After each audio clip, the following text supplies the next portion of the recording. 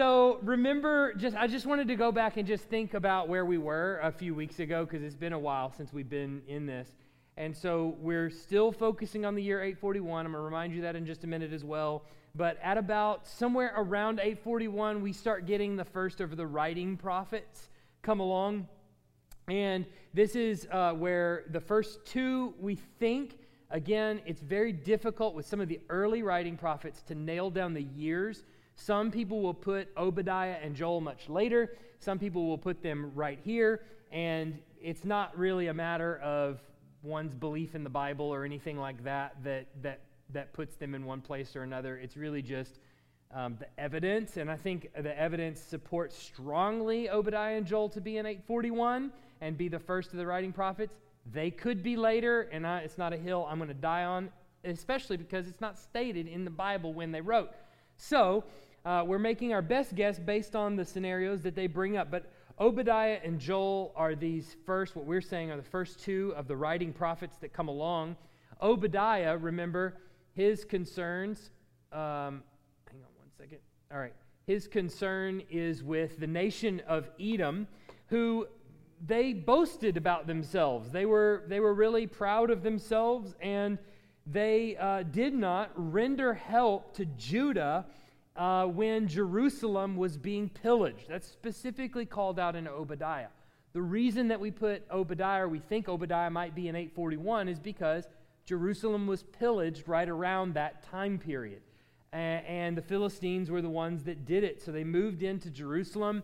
They pillaged it. Now remember, just before that, Edom had kind of declared its independence from the southern kingdom. The southern kingdom went over there to try to put them back under their thumb. And it seems like for that reason, when Jerusalem was pillaged, Edom just kind of stood back and said, well, we're not going to help you.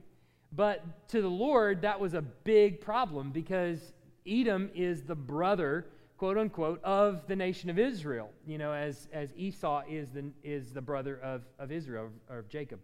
And so they were supposed to render help. And so Obadiah comes in preaching a message against Edom because of their pride, that they're going to be brought low. That was one of the last things that we talked about. And then obviously we dove deep into the book of Joel, where Joel spends a lot of time talking about severe plague and famine coming about on two possible fronts. One, a literal plague and famine brought about by locusts that come in, that devour all the crops, and then famine follows after that, where nobody has any food. And we see that actually in the book of Second Kings, where Elisha is trying to minister to the people, and the king is confronted by two ladies who are have a dispute about whose son they're going to eat because of the famine. And so the king is already in grief-stricken, and really exhausted, and he's crying out to the Lord in repentance, and the Lord gives restoration. Also, the other enemy would be a northern enemy coming in, the Assyrian army coming in to invade, and that also happened right about this time. And so it makes a really good setting, honestly, for the book of Joel, that it seems that Obadiah and Joel both fit into this time period of the 840s quite nicely. Now, with that in mind, we're going to then go into the year 841, where we've got some transition beginning to happen. Some has already happened, namely that the king of Judah has been deposed, and we've already got another king there. But in the north, we have a king by the name of Joram. So he is, in 841, the son... Do I have it up here? Hang on. There it is. In 841, Joram, the son of Ahab and Jezebel. So if you look back on your little family tree here, you got Joram. Notice which son he is of Ahab and the female Jezebel. He is the second child, okay?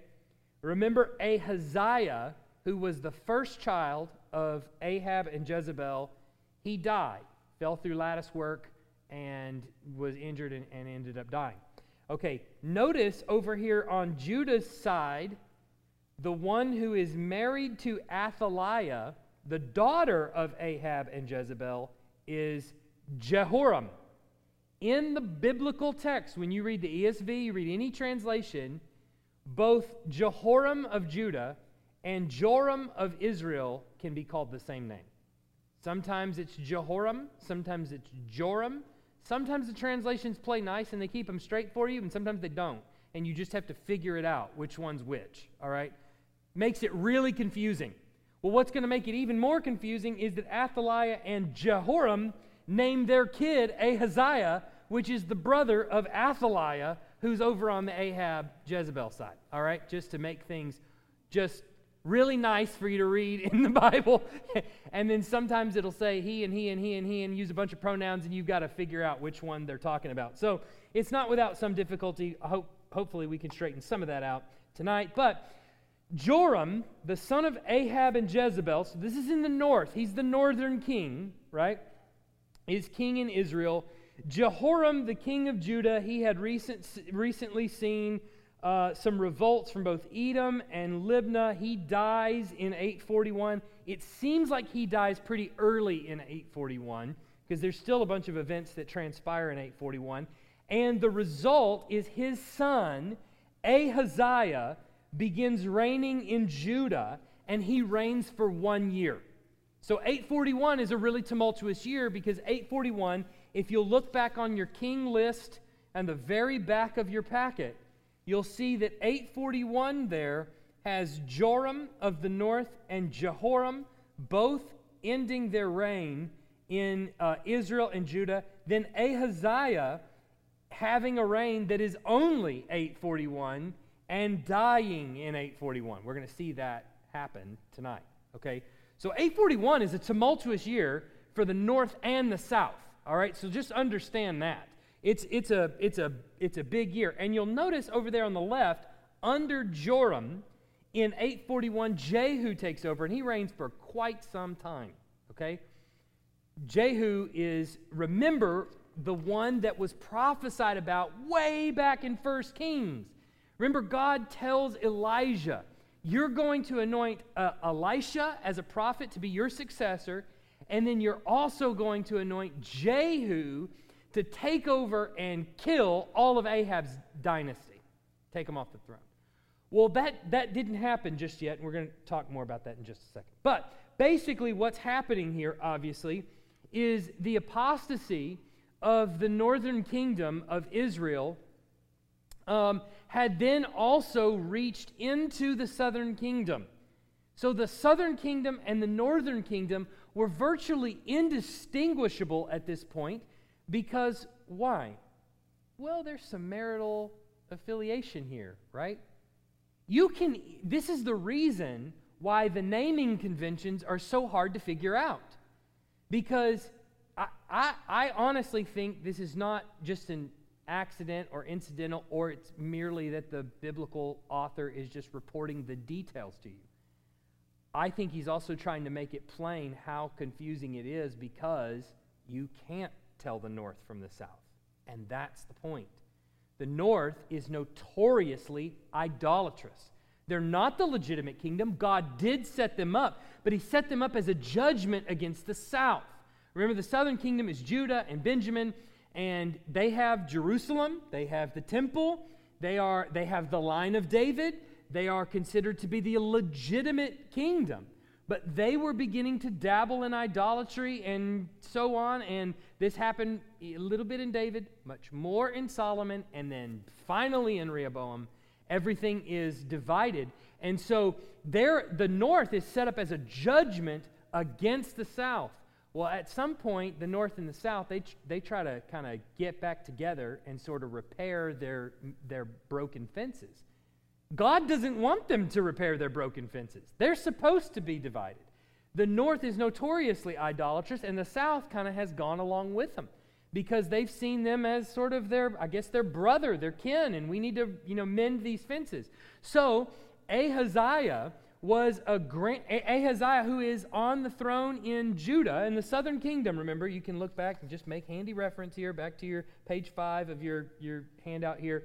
You've got Ahaziah, who is the son, not Ahaziah on the left, but Ahaziah on the right. He's the son of Jehoram, the king of Judah, and the marital partnership with Ahab's daughter, Athaliah, right? So Ahaziah here is the grandson of Ahab and Jezebel. His mother is Athaliah, who was their daughter, okay? So that's part of the reason why Judah and Israel have this sort of interconnectedness. Well, because they show up at each other's family reunions, right? There's some kinship there. Okay. Does that make sense? Everybody so far keeping the names straight? All right.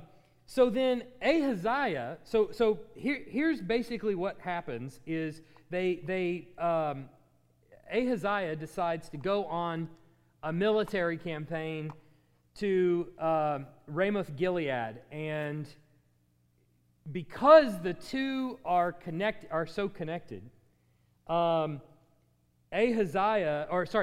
of Israel goes to Ramoth Gilead, and because the two are so interconnected, Ahaziah of Judah decides to join him and go with him to Ramoth Gilead. And obviously the king here is in battle. He's not just staying on the back lines, he's up there in some sort of a fighting position, or at some point the troops of Ramoth Gilead break the ranks, I guess, or break the lines, get through and actually injure the king, King Joram of the north. Well, King Joram is injured, and so he retires all the way back to Jezreel to recover. And I'm going to show you a map in just a second so you can get your geography square as well. But the point being, the northern king Joram ventures out to Ramoth Gilead. His nephew Ahaziah joins him on the battlefield with the southern kingdom. They're there together. Joram of the north is injured. He retires back to his castle at Ramoth Gilead, and Ahaziah joins him there as well, which turns out for Ahaziah to be the wrong place at the wrong time, right? This is actually a fortuitous event that the Lord has worked out, no doubt. Okay, so he's going back, and they're both back at Jezreel. Let's look at a map real quick just to see what that looks like. So I'm going to bring up my little pointer here. If y'all can, y'all on the computer, you're on your own maybe. Well, no, maybe I got a little mouse here. Okay. All right, we've got Ramoth Gilead is right here. Okay, out here on the eastern side. So it's east of the Jordan River. The Jordan River is that big river that runs right down the middle.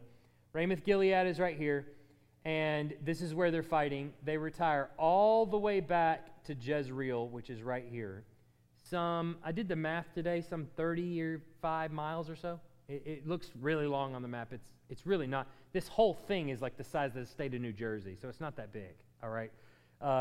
But so they're back here in Jezreel. So Joram gets injured. King of the north gets injured. He goes back to Jezreel. Ahaziah goes back with him to Jezreel. All right. Now, here's where the story picks up in chapter 9, where while all of this is taking place, Elisha picks up the command from God, or the prophecy from God, dating all the way back to 1 Kings 19 to Elijah, where he is now ready to anoint Jehu as king over the northern kingdom. Jehu is the commander of the army, all right, of the north. Understand? Tracking with me so far? What happens? Now, Elisha is well known, right? Elisha's well known. What happens if this well-known prophet with an injured king back in Jezreel, the army has no clue what's going on with the king, whether he's dead or alive, they've got no idea. What happens if a well-known prophet comes in with a jar of oil and wants to talk to Jehu, the commander of the army? What do you think? What do you think the military is going to think at that point? King's dead. They're anointing a new king. Jehu is the king. Elisha has outwitted them. He's too smart for that. Now, I'm assuming a lot of this, but it seems pretty plain this is what's happening.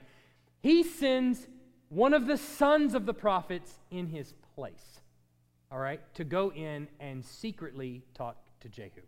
Wants to pull him aside and talk to him. And there he is going to anoint Jehu, son of Nimshi, to be the king over Israel. And he tells him this. This is what you've got to do. Look at in your verse bracket in 2 Kings 9, 1 to 16. Then Elisha the prophet called one of the sons of the prophets and said to him, "Tie up your garments and take this flask of oil in your hand and go to Ramoth Gilead. And when you arrive, look there for Jehu the son of Jehoshaphat, son of Nimshi, and go in and have him rise from among his fellows and lead him to an inner chamber. Then take the flask of oil." So this is going to be done in secret, right? "Take the flask of oil and pour it over his head and say, 'Thus says the Lord, I anoint you king over Israel.' Then open the door and flee. Do not linger." So you can see already in the text, he knows this is a tumultuous situation. And obviously the military's there, and who knows what the opinions are in the military. So this has got to be done in secret, and it's got to be done in haste. All right. So verse 4, "So the young man, the servant of the prophet, went to Ramoth Gilead, and when he came, behold, the commanders of the army were in council. And he said, I have, Mr. Jehu, I have a word for you, O commander." And Jehu said, "To which of us all?" And he said, "To you, O commander." So he arose and went into the house. And the young man poured the oil on his head, saying to him, "Thus says the Lord, the God of Israel, I anoint you king over the people of the Lord, over Israel, and you shall strike down the house of Ahab, your master, so that I may avenge on Jezebel the blood of my servants, the prophets, and the blood of all the servants of the Lord. For the whole house of Ahab shall perish, and I will cut off from Ahab every male, bond or free in Israel. And I will make the house of Ahab like the house of Jeroboam, the son of Nebat, and like the house of Baasha, the son of Ahijah. And the dogs shall eat Jezebel in the territory of Jezreel, and none shall bury her."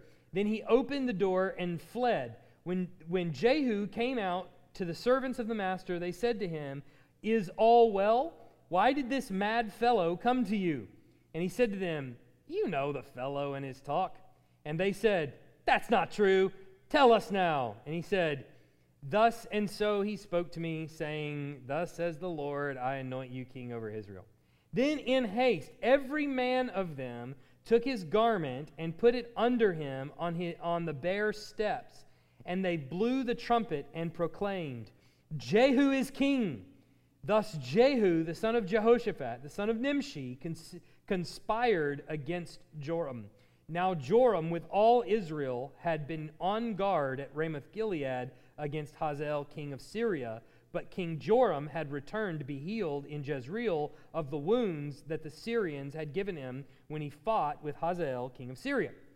So Jehu said, 'If this is your decision, then let no one slip out of the city to go and tell the news in Jezreel.' Then Jehu mounted his chariot and went to Jezreel, for Joram lay there, and Ahaziah, king of Judah, had come down to visit Joram." Okay, so Elisha sends this young youth intern to go anoint Jehu king, and it's very obvious that he does it. He does it both in secret, he does it in haste, because the military is there, they have no idea. This is an insurrection. It's a military coup that's happening here. And so it has to be handled with care, right? They have to do this in a certain fashion or it's going to get out of hand. And so what does Jehu do? He goes in and he's anointed by this guy, and it's obvious when he comes out, he has not really much he doesn't know what to make of it. He's just been anointed king over Israel. And so they ask, "What did the mad guy say to you?" Because that's probably how they're thinking about the prophets anyway. They're probably, well, we're going to see later on, it's not as though they're God followers exactly. And so for them, the language of the prophets is they're a strange lot. And so what did he say to you? And Jehu says, "You know how those crazy guys are." And they're like, no. He said something to you, and your head is wet with oil. They didn't really say that, but obviously he's probably got oil dripping from his head. So there's got to be something there to that. And so they make him tell him. Well, what happens? As soon as he tells them, the commanders that are right there with him blow the trumpet. Can you blow a trumpet in secret? Of course not. Who's around that's going to hear the blowing of the trumpet? The whole military. When they shout Jehu is king, who's going to hear it? The military. They're at Ramoth-Gilead on a military campaign. So they are most likely, under the assumption, maybe, that the king is dead. But there might be some enterprising young soldier who wants to rise up the ranks that might decide, is the king dead? We haven't heard word that the king is dead. Maybe I should just take off on my horse and go find out in Jezreel, is the king dead? And if not, maybe I should report, Jehu has assumed your throne. Maybe that will give me some reward, right? So what does Jehu do instinctively as the commander of the armies? Set up a perimeter and ensure that no one leaves this place and makes it back to Jezreel, right? A very shrewd move, right? This is a smart move. And so he takes a small little, what do you want to call it? A platoon? Small little battalion back to Jezreel, where he's going to do some damage to fulfill this prophecy. Okay. We good? Yeah, okay.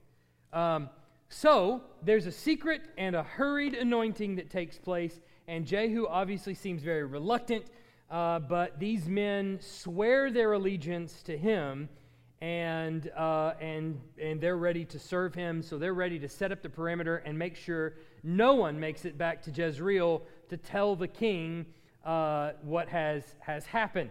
And so what does Jehu do? That secret and hurried anointing. You got it?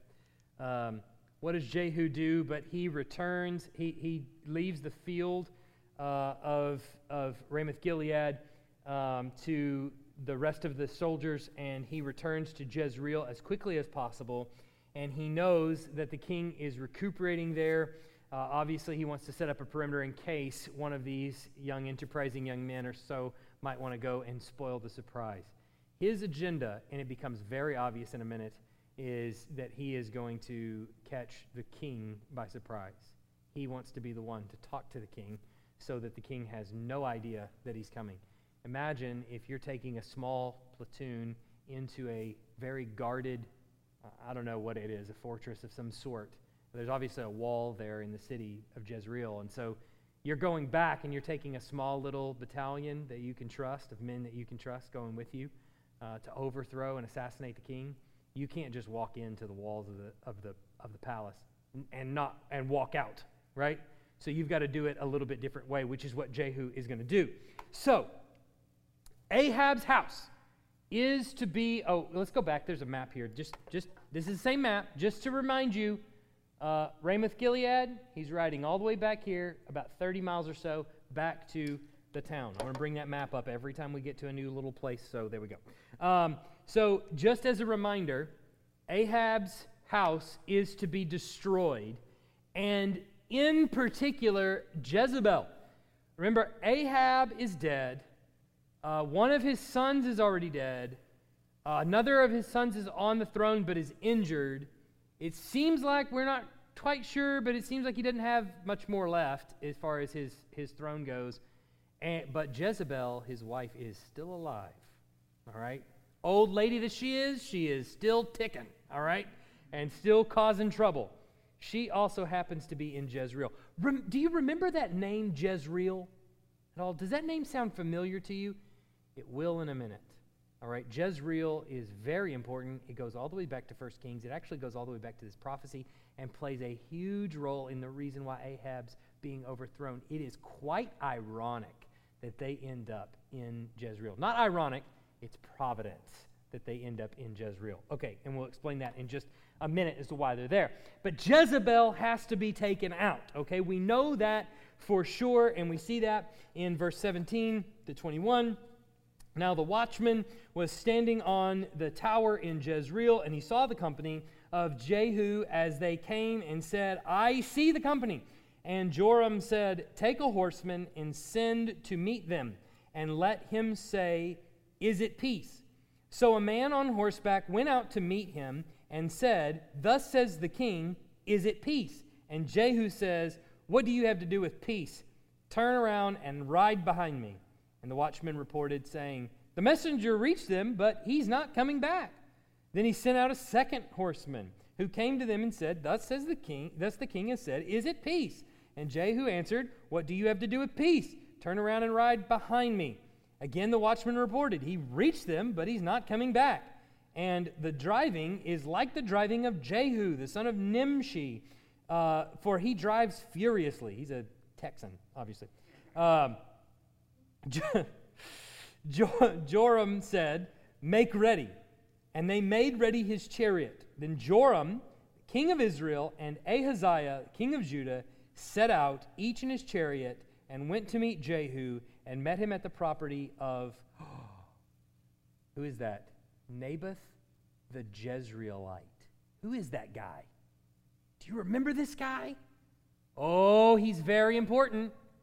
He had a vineyard next to Ahab's palace. And it was a piece of land anyway. And Ahab wanted this land, and he asked him for it. And he said, Naboth, can I have your land? I'll buy it. I'll buy you another piece of land and give it to you. I'll do whatever you want. And Naboth said, well, no, this is in my family. You can't have this land. And so Ahab went back, and he was moping. And Jezebel said to him, why are you moping? And he said, well, I can't have his land. He said, no. And she said, what? You're the king. Just take it. Kill him. So she arranges this kangaroo court that accuses him of makes false accusations, and they put him to death. So Ahab takes the vineyard. This is the reason Ahab's line is being overthrown. They happen to be standing in the courtyard of Naboth the Jezreelite.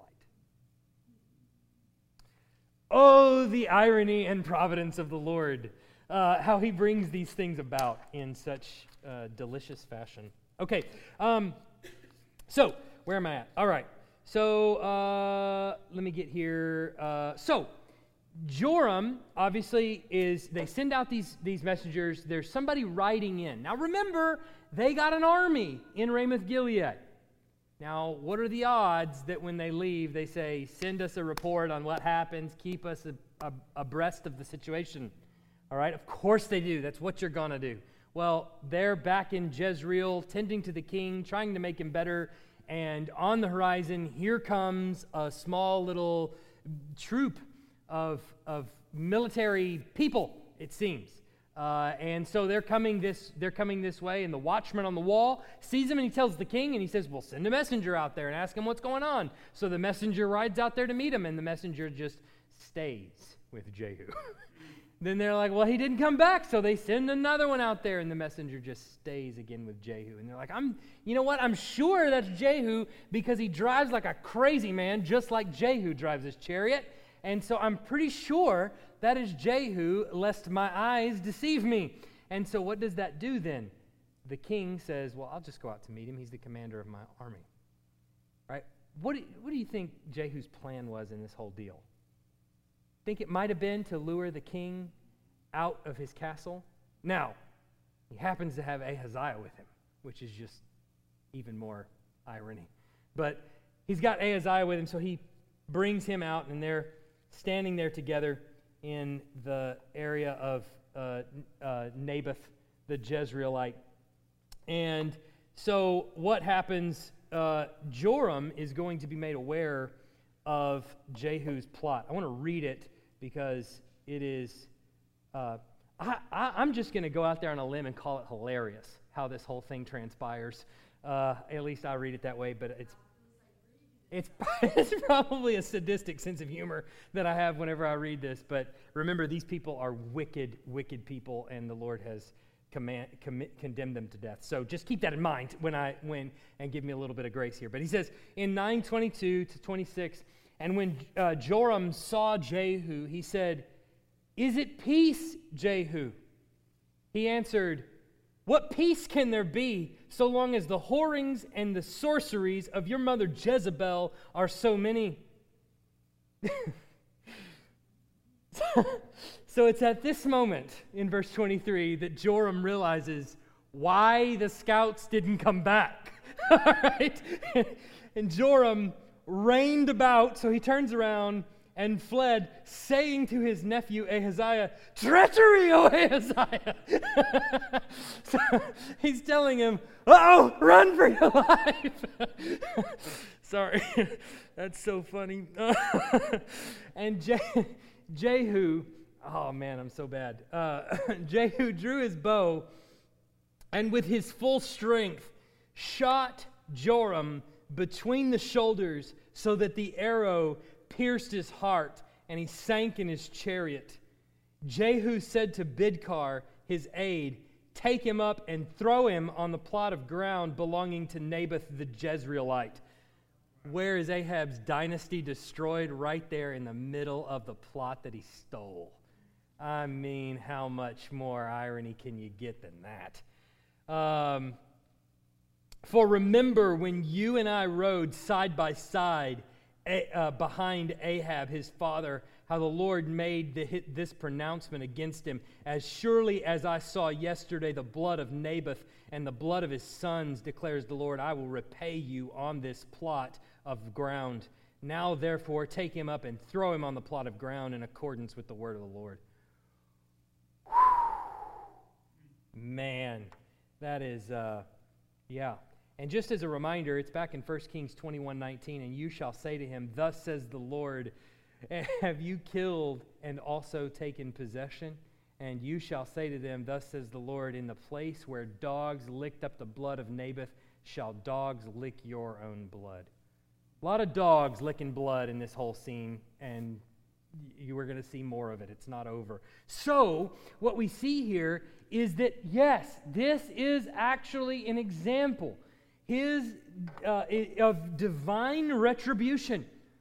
The Lord is repaying him an eye for an eye and a tooth for a tooth, and I mean down to the letter, down to the square foot of grass that it happened on. He's being repaid.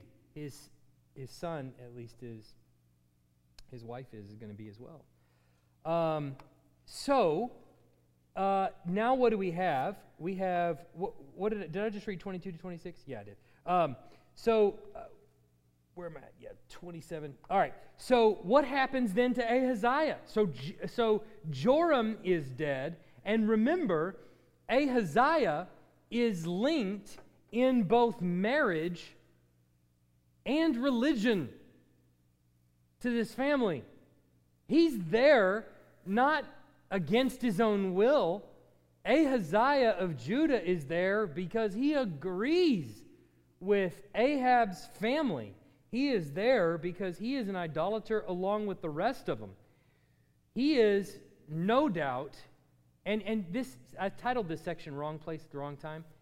It could be right place at the right time too, right? Depending on whose perspective you look at this from, right?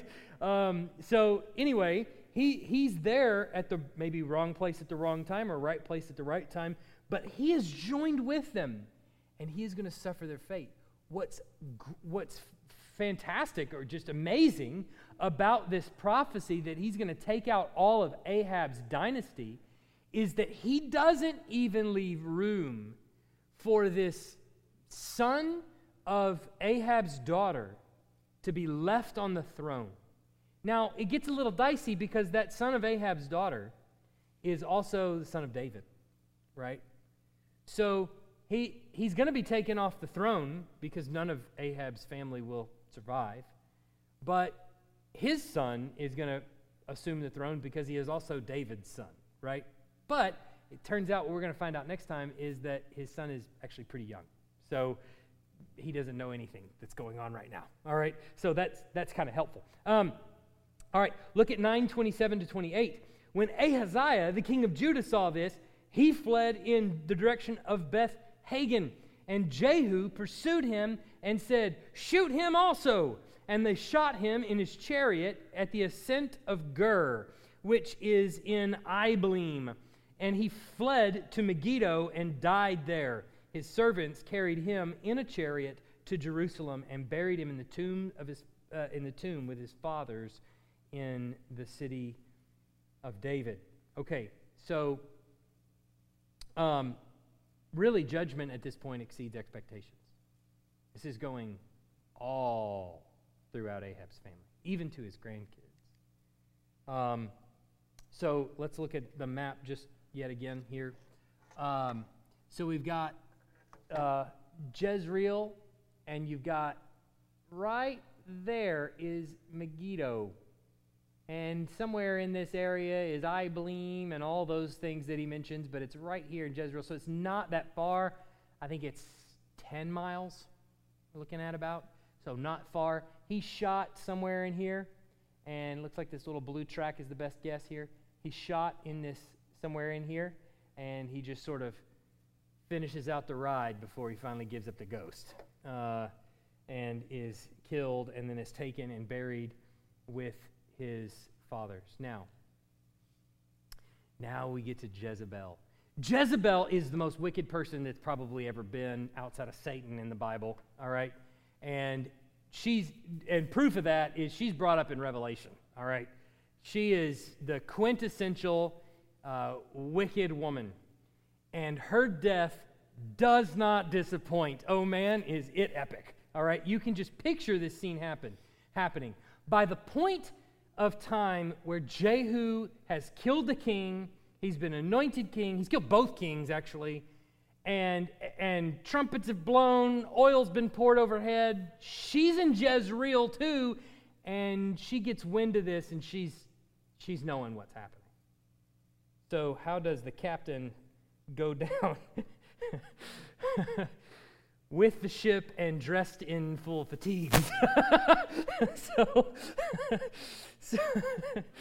Oh man. So Jehu, look at 30. 2 Kings 9, 30 to 31. He goes in search for Jezebel.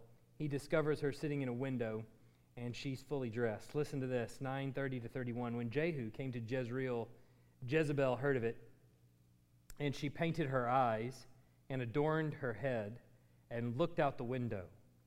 And Jehu entered the gate, and she said, "Is it peace, you, Zimri, murderer of your master?" Now, Zimri is one of those characters that could fall by the wayside in your mind. This is why cross-references in your Bible are really handy. You'll probably get a cross-reference in Zimri and her statement there all the way back to 1 Kings 16, I believe it is, where Zimri was also another commander of the armies of the north who overthrew his king, Baasha, and killed him and took over the throne. So she is, there was some question as to what is she trying to do here. Some people thought she is trying to seduce him, and so she's kind of dressed up. Remember, she's a cult prostitute, Jezebel is. She's a prophetess of Baal. So she is a cult prostitute, and she has adorned herself, and some people think she's trying to seduce Jehu, but no. Her reference here makes it clear she knows what's happening. He has overthrown the kings. He is coming for her. She is adorned. She's going to go out in style when she goes out, is how she's going to go out, right? And Jehu, maybe you would say the Lord deprives her of going out in style. So how does it all happen? Obviously, he's looking for her. Look at verse 32 to 37. Sorry, this is me being really terrible again. He lifted up his face. Jehu lifts up his face to the window, and he says, "Who's on my side? Who?" 2 or 3 eunuchs looked out at him. He said, "Throw her down." So they threw her down. And so, my wife this is where the part where she was like, "Ugh." Some of her blood splattered on the wall and on the horses, and they, obviously they get spooked. They trampled her. And then he went in and ate and drank. And he said, "So now to this cursed woman, see now to this cursed woman and bury her, for she is a king's daughter." But when they went to bury her, they found no more of her than the skull and feet and the palms of her hands. When they came back and told him, he said, "This is the word of the Lord, which he spoke by his servant Elijah the Tishbite. In the territory of Jezreel, the dogs shall eat the flesh of Jezebel, and the corpse of Jezebel shall be as dung on the face of the field in the territory of Jezreel. so that no one can say, this is Jezebel. I'm not going to give her the dignity of even having a grave. I'm going to ensure that she becomes, not to put too fine a point on it, fecal matter, as she is of the dogs. So he goes and looks for Jezebel, and he finds 2 eunuchs who are in league with him. And I take it Jezebel is caught off guard by this. She thinks Jehu is probably going to ascend to the tower of some sort and come up there and try to kill her. Maybe she'll try to get away or something. I'm not sure. But he just sort of, who in there is, I just killed your king. Who in there has their allegiance with me? And the eunuchs are like, we do. Right here, we'll do it. Throw the lady down. So they just pitch her right out the window. She splatters on the ground and is dead on impact, we assume. Do what? Yeah. Or maybe not. Yeah. So she is dead. Jehu has killed her, and the prophecy of the Lord is fulfilled. Now, I find humor in a lot of these biblical passages.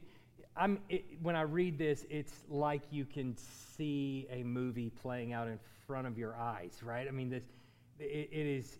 You don't have to make it up. You can just do a story that's virtually word for word from the scriptures here, and you've got a blockbuster on your hands, because it is, it's so rich. All right, but I think you're supposed to enjoy it. I really do.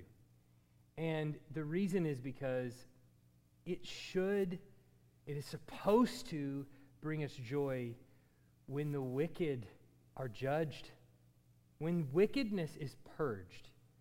That is both from our own hearts and from the world. It should bring us joy. The trouble sometimes that I have, and I face this issue as a parent, is that there's a temptation, I think, to soft pedal the words of Scripture and to not just give them to our kids as they are and just tell them what happened. And I think that's not wise, because this prophecy goes all the way back to 1 Kings 19. And it actually tells us a great deal about the Lord, about how he works, about his quest for holiness, about his desire to reach his people, about so much. Let's start back at the beginning. This prophecy was years in the making. This has been going on for a long time. He tells them that Ahab is going to face this, and he delays Ahab's punishment because there is a brief stint of Ahab's repentance. But he stays his hand of justice, but he's going to bring it down on his house. And he waits until Elisha is well into his ministry before ever delivering on his promise. There's got to be a point at which Jehu, who obviously had heard the prophecy of the Lord and knew what was supposed to come to Ahab's house, there has to be a point even when he might have began to doubt that the Lord was actually going to do this thing that he said. Well, how long is he going to wait before he brings down the house? There won't be anything left of that house of Ahab at all. Ahaziah, Ahab's oldest son, falls through lattice work, and he's dead within a couple of years, and you got to think, well, maybe that's the end of it. No. Joram, his son, takes the throne. Well, is the Lord true to his word, or is he not? And you find out not only is he true, he's been watching that patch of grass the whole time.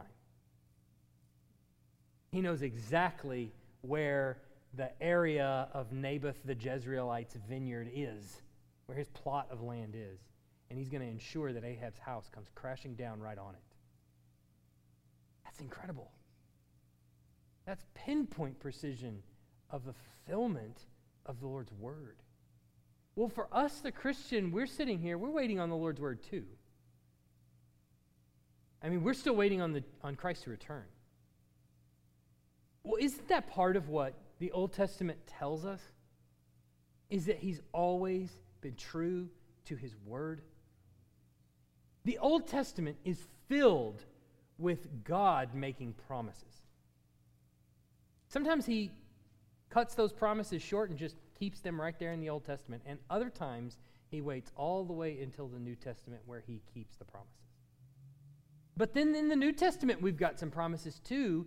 And our job as we search the Old Testament and as we read the New Testament is to be assured, yes, he does keep his promises. Because in this season that we're at, it's difficult to trust that the Lord is going to keep his promises. And that varies from person to person. It might have been COVID for you, or it might be health issues, or it might be financial issues, marital trouble. It might be a whole host of things that come about all along throughout your life. But there's points where you go through crises of faith and you wonder, is the Lord true to his word? I might be getting ready to meet him tomorrow.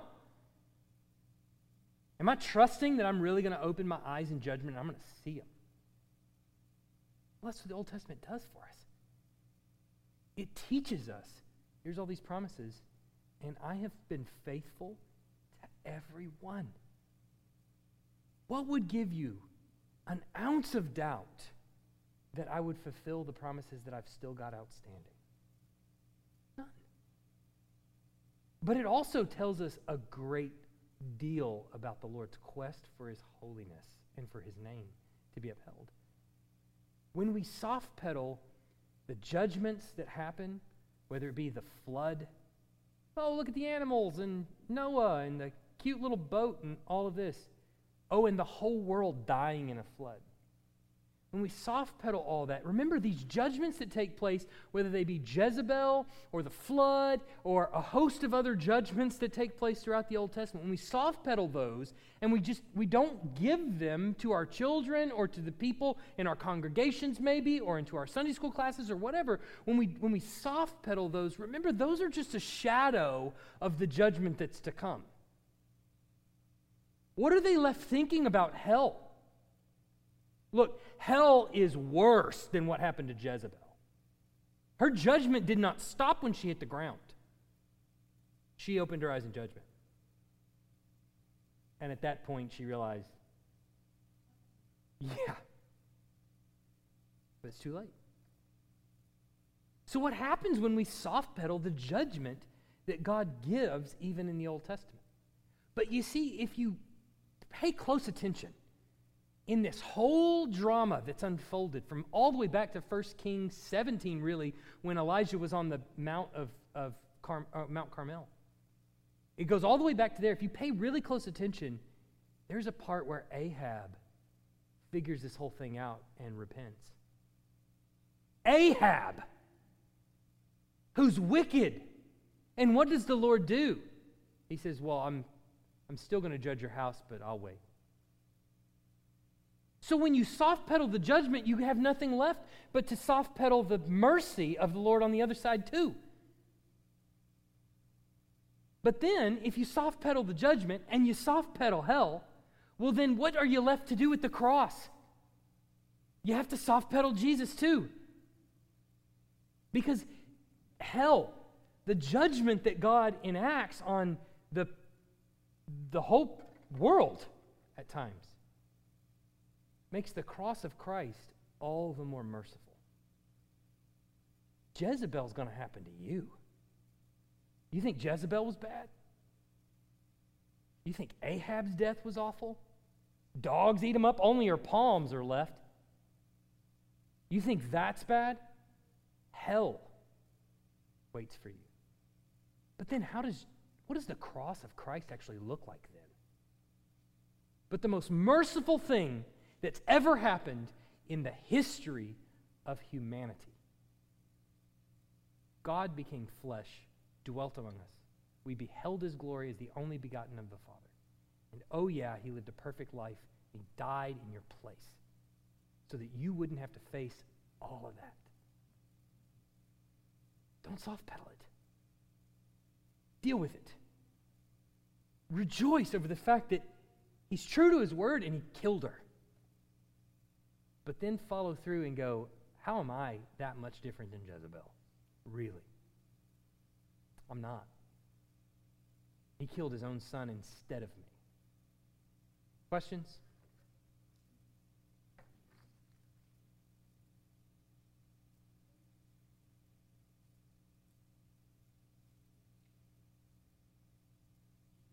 Go ahead, James.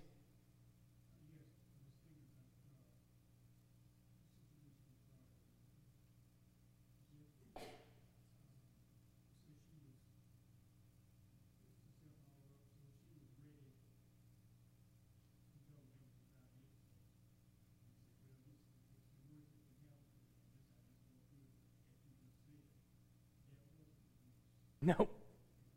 Nope. You're not going to go down with dignity. You're not going to meet your maker with makeup on. You're going to meet him as fecal matter, basically.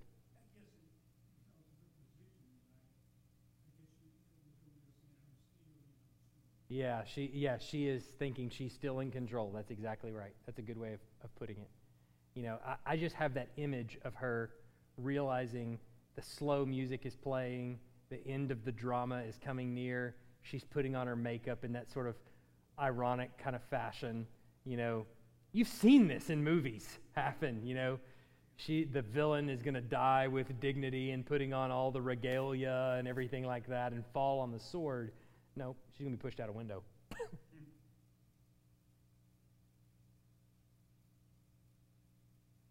Other questions? Yep. Kirsten?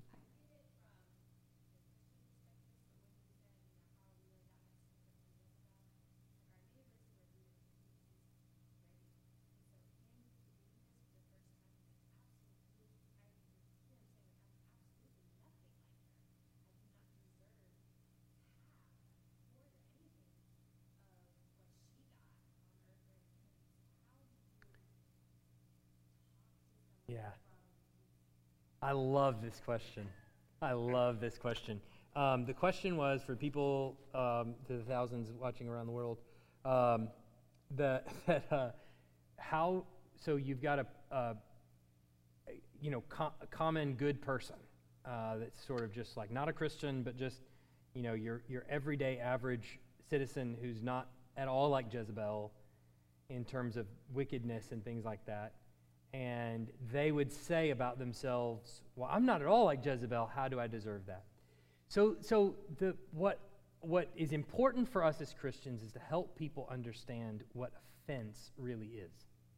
Offense, not a fence, but offense really is. If I walked up to you, best illustration I've ever heard for this. I'm borrowed, okay?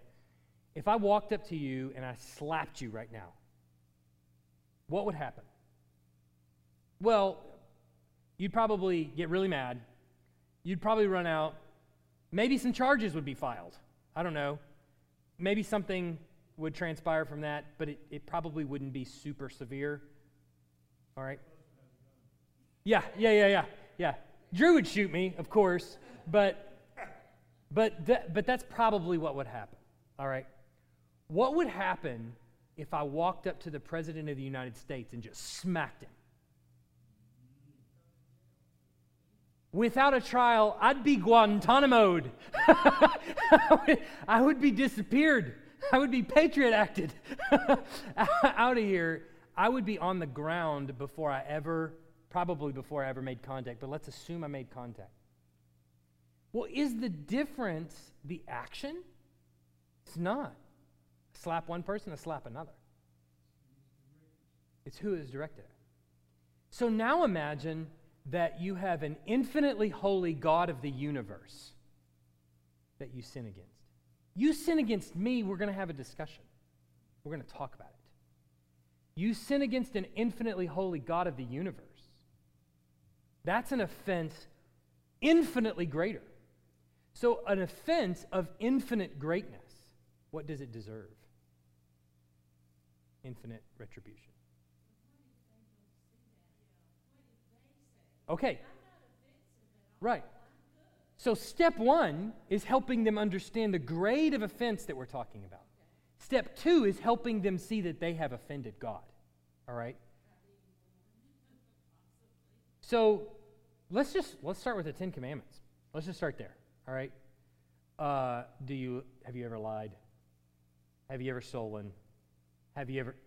You go down the list, and any truth-telling person is going to say, I've done all of them. So you're a liar, and when we get to adultery, I mean, Jesus kind of updates that to say you just lusted after someone. You ever done that? Okay, you're a liar, you're an adulterer, you go down the list. So if God says, these are offenses to me, and you've committed them, well, you slapped him in his face. So all of us at some point are going to meet the judgment of Jezebel. Are all of us going to meet it in the way that Jezebel met it? Well, no. That's where I can agree with you. I can agree to an extent. God is not seeking you out to throw you down from a window so that you die and be licked up by dogs. That was a punishment reserved for Jezebel and some people in her family. Why? Because of particular offenses that were so heinous, for leading his people astray. All right, but we can agree that the offense is still there. So Jesus is saying, you must be perfect even as your Father is perfect.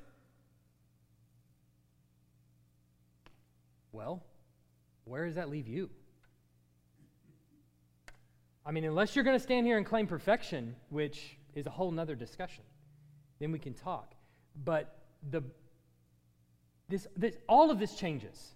All of this changes completely if Jesus never came, if he never died, if he never rose again. Right? But at the moment that we think that Jesus was an actual historical figure, now everything changes. Everything changes. We can talk about the Quran. We can talk about Jewish belief and no Messiah. We can talk about Buddhist belief and Hindu belief. We can talk about all those if Jesus never came. But wait a minute. We're saying God actually made contact with us in a person. And this is what he said about himself. Did it happen or did it not? If he didn't raise from the dead, I'm still in my sins, and who cares? But if he did, it all comes down to the resurrection. If he did, then we need to investigate the rest of his claims. And if we do that, then we'll see, no, your offense is pretty great. It's steps, right? So all I'm looking to do is get concessions. Can you concede this? And if they concede that, let's go to the next step. Do you concede this? All right, we're halfway to the gospel now. You know, it sounds easy. It's not quite that easy in conversation.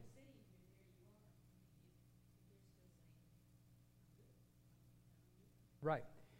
You also have to understand there's so much of this that is the Holy Spirit, right? Prayer. There is a heart that has to be responsive and soft.